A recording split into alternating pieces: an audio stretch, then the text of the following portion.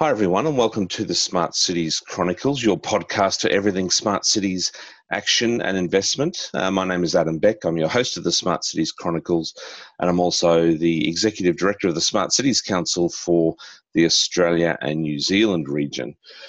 This episode of the Chronicles is yet another instalment of our PropTech project, which is unpacking and exploring not only the world of PropTech, but how it fits with the idea of sustainability and purpose and green buildings and all those good things. And joining me for this episode, all the way from Rome, is Angelica Donati, who is the President and CEO of Donati Immobiliare Group. Angelica, thanks so much for joining us today. Hi, Adam. Thank you so much for having me today. That is a pleasure. I'd like to start, Angelica, by asking you a question about who you are and what you do, so our listeners can get a sense of our guest today. Yes, of course. So, well, obviously, you've said my name already. I run a property development and construction company called Donati Immobiliare Group. We're based in Rome, in Italy, which is where I am right now. And we also work internationally in the US and in the UK. I'm also heavily involved in the PropTech scene, which is the reason why I'm taking part in this podcast. And on top of my role with my company, I'm also a venture partner at Concrete VC, which is a London-based PropTech venture platform. And as well as that, and it seems like I wear a lot of hats, but they're quite synergetic, which is so they go hand in hand. But I'm also a writer for Forbes on the a contributor for Forbes on the topic of innovation and technology in construction and real estate. Well, let's start there with the questions, Angelica. When did your sort of journey start with PropTech, and sort of what made you passionate about this agenda? So I would have to say that it was probably, well, it wasn't actually that long ago, around 2016.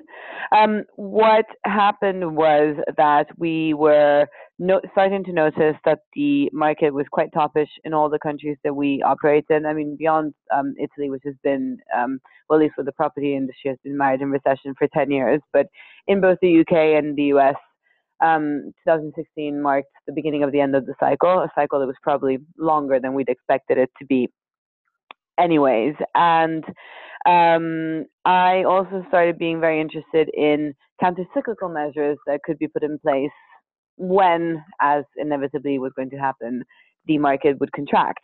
And just kind of in a serendipitous fashion, I started looking at an idea with a couple of friends of mine from business school about a counter-cyclical measure for the real estate market, and we co-founded a PropTech startup off the back of that. I'm still an investor in that startup. It's still running in London and doing quite well, and that was kind of my my first exposure to the world of PropTech, and I've never looked back. So I've continued to be ever more heavily involved in the PropTech scene. I started off by writing a research report for the RICS when I was working at my startup full time, setting it up. And that got a lot of interest, and I got given a column in Property Week, and then off the back of that, I got my column in Forbes, and off the back of that, I was offered to join Concrete VC as a venture partner because I have access to a lot of startups and a lot of investors, and so the fit was very good. And here we are. Okay, so your origins were in property, and then the sort of the tech or the technology piece came after. Yeah. So tell me a little bit about your startup then. How and what is that sort of looking to do?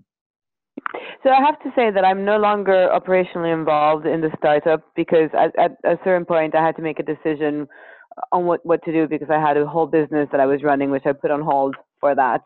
But the startup is a residential lettings and sales platform. So the idea there is to automate away the repetitive tasks. So to streamline the way the real estate market works. So I feel that, or rather, not just I feel that, but a lot of people in the PropTech scene feel that this mass customization approach for real estate is probably at the end of the line for a lot of functions, and one of the functions that is slowly being automated to a degree, or there's a lot of players on the market trying to do so, is the sales and lettings process, as they're trying to make it faster and more transparent and more price competitive. So we are, or rather, the startup is a platform, a supply side platform for the sales and lettings market, so to match agents to properties and make that whole side of the process go faster. Okay, fascinating. Was that sort of journey or that problem or issue that you identified, was that part of a sort of a formal process or accelerator you went through, or you woke up one morning and thought, I'm going to solve that part of the challenge in the property world? Oh no, we worked on it a lot. We didn't go through a formal accelerator, but we, let's say, accelerated it internally over a significant period of time before we went to market with it. And as you know, as any startupper worth their salt would do, we tested it and iterated it, and did research and did everything we could to validate our thesis before we spent time and effort on it. Absolutely. Okay, so let's sort of start at a place of grounding our thinking and mindset and definition around prop tech. So it's and as you say, I mean, you rightly say, this is somewhat of a young and new agenda, and the terminology. Well, however, technology and property has been around for quite some time. So talk to me about property technology versus prop tech, and I don't necessarily know if versus is the right word, but can you sort of help me unpack that in your mind, and also from your perspective, of course, of extensive writing and seeing what's happening in industry. What are you seeing as this differentiation or not between property technology and prop tech? So that's a very good question, and I think. Of course, I mean, let me premise that with saying that everybody will have a different opinion on this, or rather, there's lots of different views out there, and there's no correct interpretation. Ultimately, what I always say is, in the end, what really matters is that we're giving solutions, or rather, that the startups and the companies involved are bringing solutions that make the environment better and make their clients' businesses perform better. They make their users live better or work better in the areas that they're affecting. So it's not necessarily a game-changing debate, but in my view, I think the bar is a moving bar. So I think that what was considered cutting edge in prop tech, let's say 3 years ago, might be today just the way business is done. And so I think that would be, to me, the moving definition of what the difference between property technology and prop tech, as you put them, is, whereby prop tech in its essence should be something innovative. If it's something run-of-the-mill and everyday, which no longer is innovative but is part of the status quo, then it probably isn't prop tech. It's just technology that gets used in property. So to give you the most simple example that I can think about in the consumer space, when they were the first invented, Rightmove and Zoopla, so the portals were game changers. They revolutionized the agency space, because all of a sudden you went from having ads on the back of a newspaper to having them online. That was great in 2000, and it's still a fantastic business to be in now, but that side of the business is probably just business as usual now. It isn't prop tech. It isn't innovative. Zoopla and Rightmove are investing heavily in a lot of very sophisticated tech, which is prop tech, to enhance their game and to diversify, etc. So I think that is the difference between the two. And I don't think you can ever really set that bar at a single level. It's always a moving target, as it should be, because our hope for the market is that the market keeps on evolving and it keeps on assimilating new tech. And as it assimilates new tech and it evolves further and further, then the bar continues to be raised on what is innovative and what is prop tech.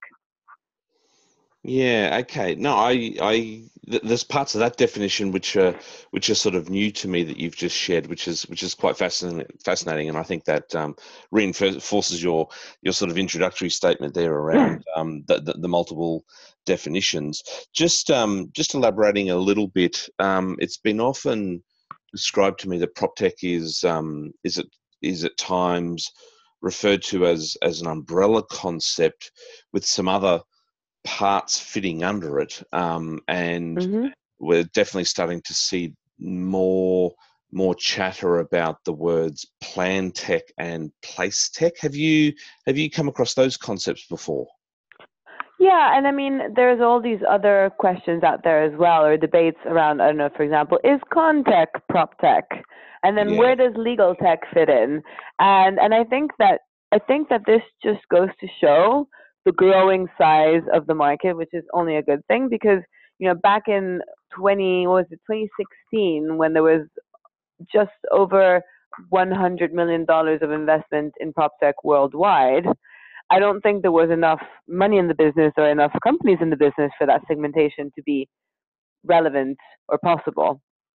Whereas as the pool grows, I mean, the estimates for last year vary, but we're talking about, you know, in the teens of billions of dollars invested globally by VCs in 2018. It brings depth to the market, and that additional depth allows for further segmentation. And I mean, it's great to be able to put things into buckets. I don't know whether that is an issue though, or in a sense whether that makes a massive difference apart from the fact that it proves that the market's growing. Yeah, okay. No, that's fair. Um, just sort of finally before we move to some other questions about prop tech, I'm trying to also get a sense of prop tech and startups. And it, Hmm. is this just a startup agenda? We have a number of established companies and firms and even developers themselves who have been around for decades and decades, and they've kind of been, using technology and digital transformation in property for a long time. Um, I'm trying to help me sort of reconcile prop tech just being a startup agenda versus, an established mega company who is creating or developing some new IP or new solutions using technology and data. How does how do those two how can those two, are those two words mutually exclusive? Startup and prop tech.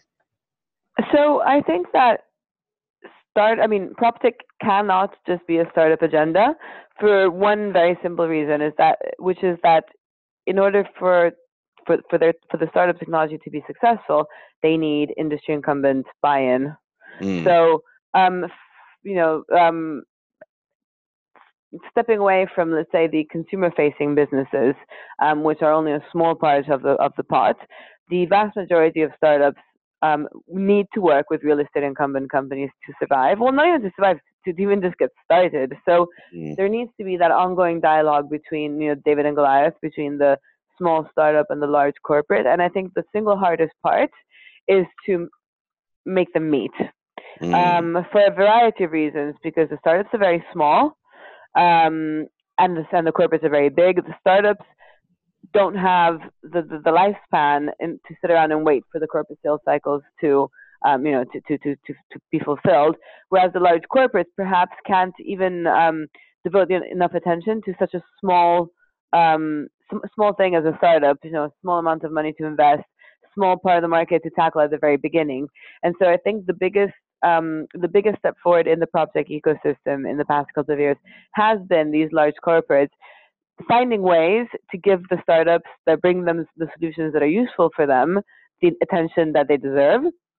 And a lot of this has been done and is being done, and that's one big trend which we'll probably see crystallizing this year through real estate industry incumbents setting up their own venture fund, or their mm-hmm. venture arms rather, through which they not only invest in startups, but they most importantly partner with the startups. Okay, so and just on trends, Angelica, you spend a bit of time taking in and consuming what's happening around the world, and of course that's sort of expressed through your writing. Can you give our listeners a bit of a sense of the key prop tech trends right now? What's going on at the moment? What are the sort of the greatest hits that you're seeing? Yeah, and I think it's quite fitting that we are speaking during the Smart Cities podcast about this, because the single biggest trend, and this is a macro trend which encompasses a lot of micro trends, obviously, for 2019 that I've seen speaking to both investors and startups, is definitely smart tech. So smart tech is everything from, well, it's pretty much everything that makes buildings and places smart, and therefore transitions real estate, or enables a transition of real estate from an asset-based business to a customer-based business. And I would say, out of everything that I've seen, this is the umbrella term that encompasses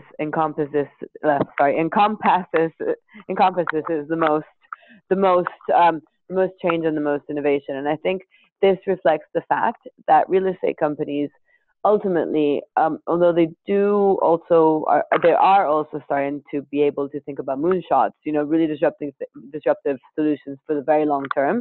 Ultimately, what they need to do is they need to make their businesses worth more now. And the easiest way, or rather the most obvious way to make your business worth more now, is to really hone in on who your consumer is, who your customer is, who do you need to keep happy. And the answer to that is you need the people who work in the offices that you rent out to your tenants to be happy. You need the residents in your residential units to be happy. You need the shoppers who go to your malls to be happy. And all of this smart building tech enables that. Without the smart tech, you literally cannot do it. Your description there, I think, perfectly defines how much of a very broad church prop tech is, in terms of, I suppose, when you map it against the life cycle of an asset, from everything from sort of site acquisition, planning and design, construction, of course, and then things like sales and letting and an ongoing operation. It's a very broad life cycle.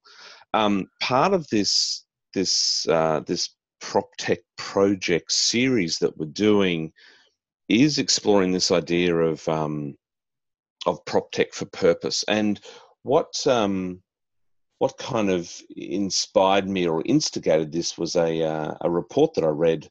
I think it was late last year, if not early this year, coming from the Future Cities Catapult, and there was a diagram in there that was really sort of confronting for me, which was it mapped the amount of venture capital going into those various parts of the asset life cycle. And it was the one done with the BPF. I think it was the one they crossed. Yes. Yeah, exactly. And it certainly showed and indicated a far majority of venture capital dollars going into leasing and sales and things like that. And as a practitioner in sort of sustainability within the built environment, and I've hung around a lot of sort of key agendas within property. So, for example, building information modelling, which has been around for eons, yet often very much challenged in getting sort of pervasive use. I was sort of struck by that, and I thought to myself, why isn't the VC money going into sort of the better design of buildings or the better operation of buildings? And my sort of link there, or the sort of the key lens through which I looked at that was from a climate change perspective. Our buildings, particularly in Australia, our commercial buildings are one of the largest contributors to greenhouse gas emissions. And so it's sort of, I don't want to say it wasn't adding up to me, but it was just showing me that there was a trend there that was questioning my interpretation of whether this PropTech agenda is really an agenda for purpose and probably planetary purpose I was referring to there.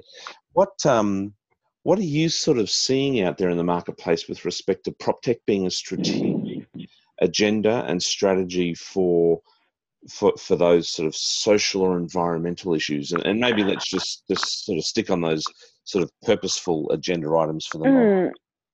I think, yeah, that's a very good question. And so, okay, to answer your question, and this might not be the most satisfactory answer, because it's something that I've never really, and I would have to say, like, I admit, I've never really had to think about it in these terms.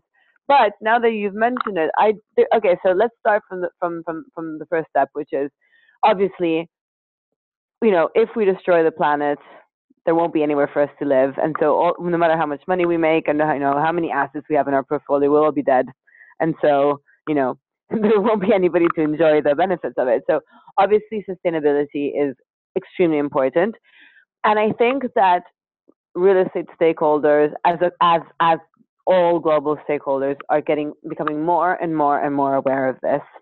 And there is a lot of tech that helps with this, especially when you start thinking about circular economy and, I don't know, like passive house type construction. We are becoming more and more environmentally aware. I think the reason why the report you read showed no investment into that pocket is because there aren't any exclusively sustainably focused investors out there. By which I mean that investors will invest and real estate companies will work with startups that bring them sustainability as well. But there isn't any specific vehicle just for that. But that doesn't necessarily mean that I don't have any data to back this up. I'm just speaking anecdotally. That doesn't mean that sustainability isn't very high up on the agenda of all the investors and all the real estate companies that are engaging with the startups. I think from what I've seen, and again, only anecdotally, that actually sustainability is very important, but it probably is rolled into a lot of other things, and so perhaps it's slightly hidden. I don't know if that answers your question. Yeah, I mean, I suppose it's early days as well, isn't it? I mean, it's still an evolving agenda.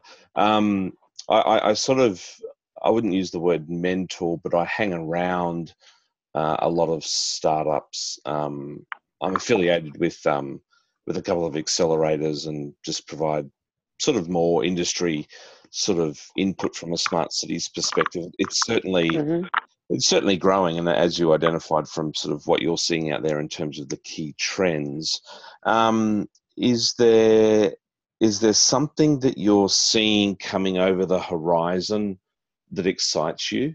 I mean, it's such a rapidly evolving agenda. I mean, what are you getting excited about with PropTech? So, as we said at the beginning of this chat, PropTech is such a wide spectrum of things, and I think there's a lot of exciting things happening in PropTech. What I'm particularly and personally excited about is more because of what I do in my main business. It's not necessarily because it's the most exciting thing in the space, but I'm very excited about everything construction tech related. Because if PropTech is a few cycles behind, let's say, fintech, construction is several cycles behind other parts of the PropTech sphere. And there is a whole argument that construction is not PropTech, and so they shouldn't be grouped together. But I group them together. So, in my definition, construction is part of PropTech, although not everybody will agree. Or construction tech is part of PropTech. But let's say it is. It's definitely one of the segments within PropTech that is furthest behind, even though there's a few very, very large companies that are innovating construction in a very meaningful way. And, we've all seen Autodesk's crazy acquisition spree in the past couple of years. But there's just so much value to potentially be gained by bringing technology into the construction process. So the construction industry, there's a brilliant McKinsey report from a couple of years back now, which basically, it highlights all of the weak points in the construction industry, and it summarizes this by saying that there's only been a 1% productivity growth annually for the past 2 decades versus 3.6% per year per manufacturing. So it's less less than a third of the productivity growth you got annually in manufacturing for construction. Construction is pretty much sitting still where it was 50 years ago, more or less. And if we could innovate across the entire construction value chain, we could bring efficiency gains of up to 60%. Now, for a business that runs on very, very, very slim margins and very high risk, this is literally the difference between being an industry nobody wants to work in because it's just not worth the risk, and an industry that has some really significantly exciting opportunities. So for me, it's construction, but then again, like I said, it's because it's my sector. Well, it's the sector I work in, and so it's something that deeply interests me. Okay, so this is fascinating, Angelica. So I follow that up with another question to you around why. So here we have an industry, a sector that in some ways hasn't really, I don't want to say hasn't innovated, but it's been very sluggish in sort of, and this is what I see with BIM as well. You know, other sectors digitized decades ago in Australia. You know, mining and agriculture, you know, have all undergone massive transformation from a digital and technology perspective, but property and construction still is that global laggard. So how does this global laggard, this construction sector, go from being the place that it is now, and we all know and we've read those potential productivity gains that could be made, but how does it change gears and embrace technology, agility, fundamental transformation? How does it how does it go through that process? That seems such a mindset shift, doesn't it? It is, and it's also it will also require a shift in the way things are set up, because right now, I mean, the onus is kind of on the construction companies if they want to adopt technologies, you know, within their business. But in reality, construction companies are racing against the clock and against their budget to, you know, get construction projects completed in time. They're tendering for work, and once they win the tender, they just do what they've been asked, and no more, no less, because they don't have the margins or the bandwidth or the time to do anything other than exactly what the client wants, if they can. And a lot of time, there's a lot of issues with change orders and defects because, you know, the rework in construction is really huge, is a really high number as well, because it's pretty much a bespoke made product all the way through. So in my view, it would need to sit with the owners, whether they're private owners or public owners, and the owners would need to put it in their briefs, so demand specific types of tech get used on site, but also pay for it. So the cost of that can't be turned over to the contractors, because the contractors are pretty strapped for cash on each project in the best case scenario. Yeah. Okay. So contact and construction technology is a big one for you. Are there any other major gaps that you're sort of feeling still exist? So I think in across the board, there are opportunities for the big moonshot ideas. So the kind of, I don't know, the Google 10% projects, which at the moment, because the companies who are embracing PropTech are having to be very pragmatic about what they do, moonshots are still not something that is heavily invested in, and therefore we're seeing a lot of incremental innovation and not that much truly disruptive innovation, because you need very deep pockets and very patient investors to do that. Angelica, just a quick one for our listeners that don't know what moonshots are. Can you describe? Oh yes, of course. Yeah. Well, literally, try to hit the moon. So you're betting on something that has very small probabilities of success in today's environment, which will cost a lot of money and take a lot of time. But if it works out, it's like, you know, being the first astronaut to land on the moon. It's those all or nothing, you know, big bets, where you, I don't know, for example, you're bringing in an entirely new technology and changing the entire way a business is being run, as opposed to finding a way to make the way the business is currently run better. And that also goes hand in hand with the types of tech that are being used. So I don't know, for example,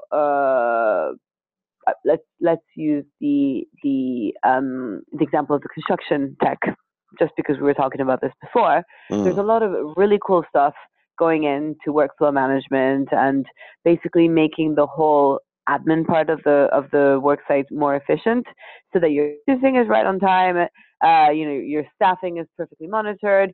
Everything is as efficient as possible. But then the actual construction work is still carried out in the way it's always been. Now you're gaining a ton of productivity because you're not wasting anything, but you're still building everything manually the way it was built 50 years ago. So then the moonshot there would be, how do we find a way to basically turn a construction site into a factory? Maybe bring in robotics, maybe I don't even know, like a mixture of offsite manufacturing and 3D printing and robotics and machine learning, artificial intelligence, big data. I don't even know, but that would be the moonshot, and do it all together in one go.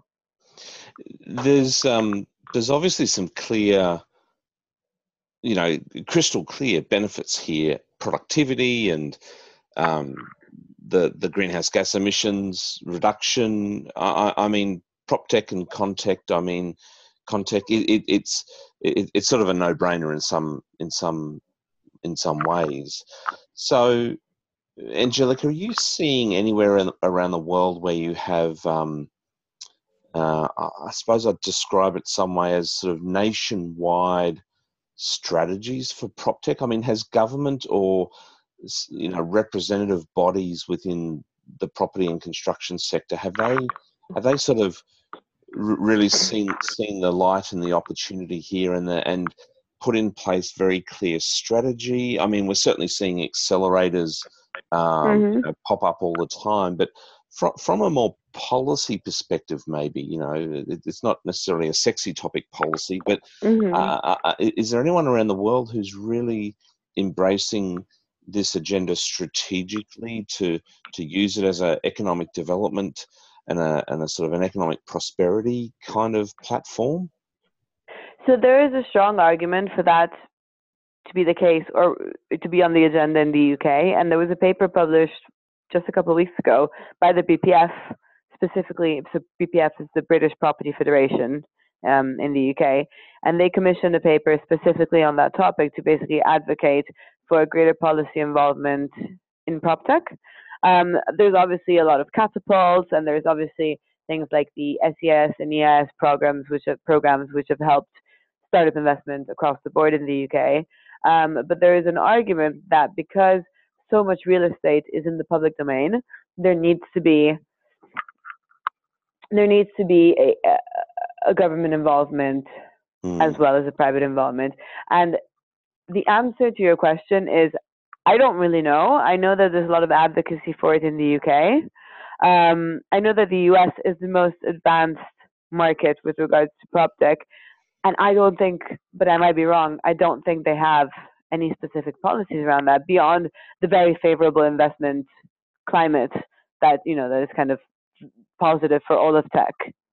Well, that certainly might be one that we see shift a little bit in the coming years, one would hope. Just sort of a couple of final questions, Angelica, before we sort of wrap here.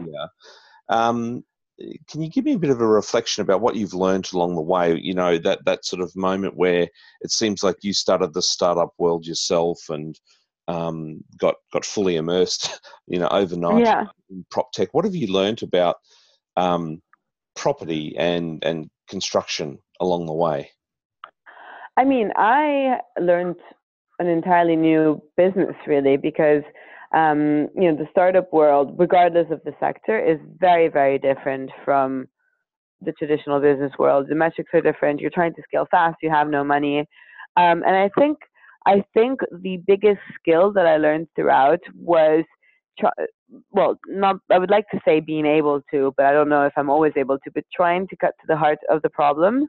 And you really want to be able to, or try to be able to, um, distinguish between the noise and facts, especially when you're building something new in an area where there was nothing before. You don't have any precedent to work with. So you're trying to build something on first principles, and you're basically making up the rules as you go along. So you need to have a lot of discipline and a lot of um, you need to be willing to listen to reality as opposed to what you would like to hear because you really want your idea to work. So I think but that's not specific to property. That's, I mean, any a startupper will tell you that the difference between success and failure is pretty much, on the one hand, execution, because you can have the best idea, but if you don't execute it properly, then you'll never get anywhere.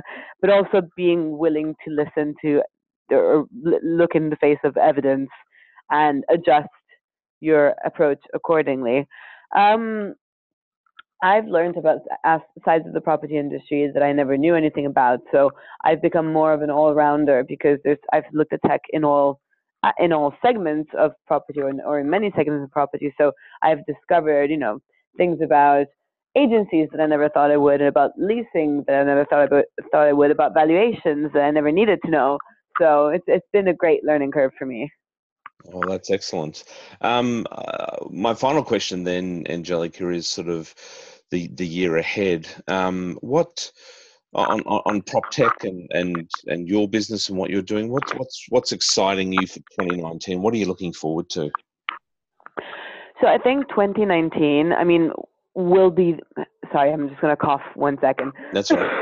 I was also ill last week, so apologies. That's right. So I think 2019 will be the year where the real estate industry really puts its money where its mouth is in terms of prop tech. So 2018, everybody thought, this is prop tech's year. This is the year prop tech is mainstream.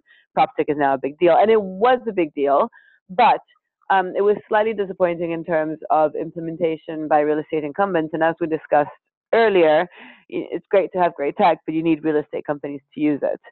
So several indicators, including the fact, as I was telling you before, that a lot of, or many real estate incumbents are now setting up their own proprietary investment vehicles, point to the fact that they're taking it seriously now. And all the startups that I've spoken to have noticed a strong uptick in engagement with their potential clients, even if, potentially not everybody's going to work with them, but the engagement on the topic is much stronger now. So 2019, I think, is the year that the real estate industry actually starts using prop tech in a meaningful way. And then the bar starts shifting, then what was prop tech becomes just, tech that the companies use. And, the bleeding edge will move out further and further. Beyond that, there is a strong expectation for consolidation in the industry this year, which is a sign of maturity as well. There continues to be a thirst for data by the startups in the scene, and that's not surprising because one of the biggest issues startups have is access to data, especially the ones that are building the more sophisticated technologies such as artificial intelligence and machine learning. And then obviously everybody who's in the industry thinks that investment is going to keep on growing, and I've heard estimates of $20 billion invested globally for 2019. So let's cross our fingers for that.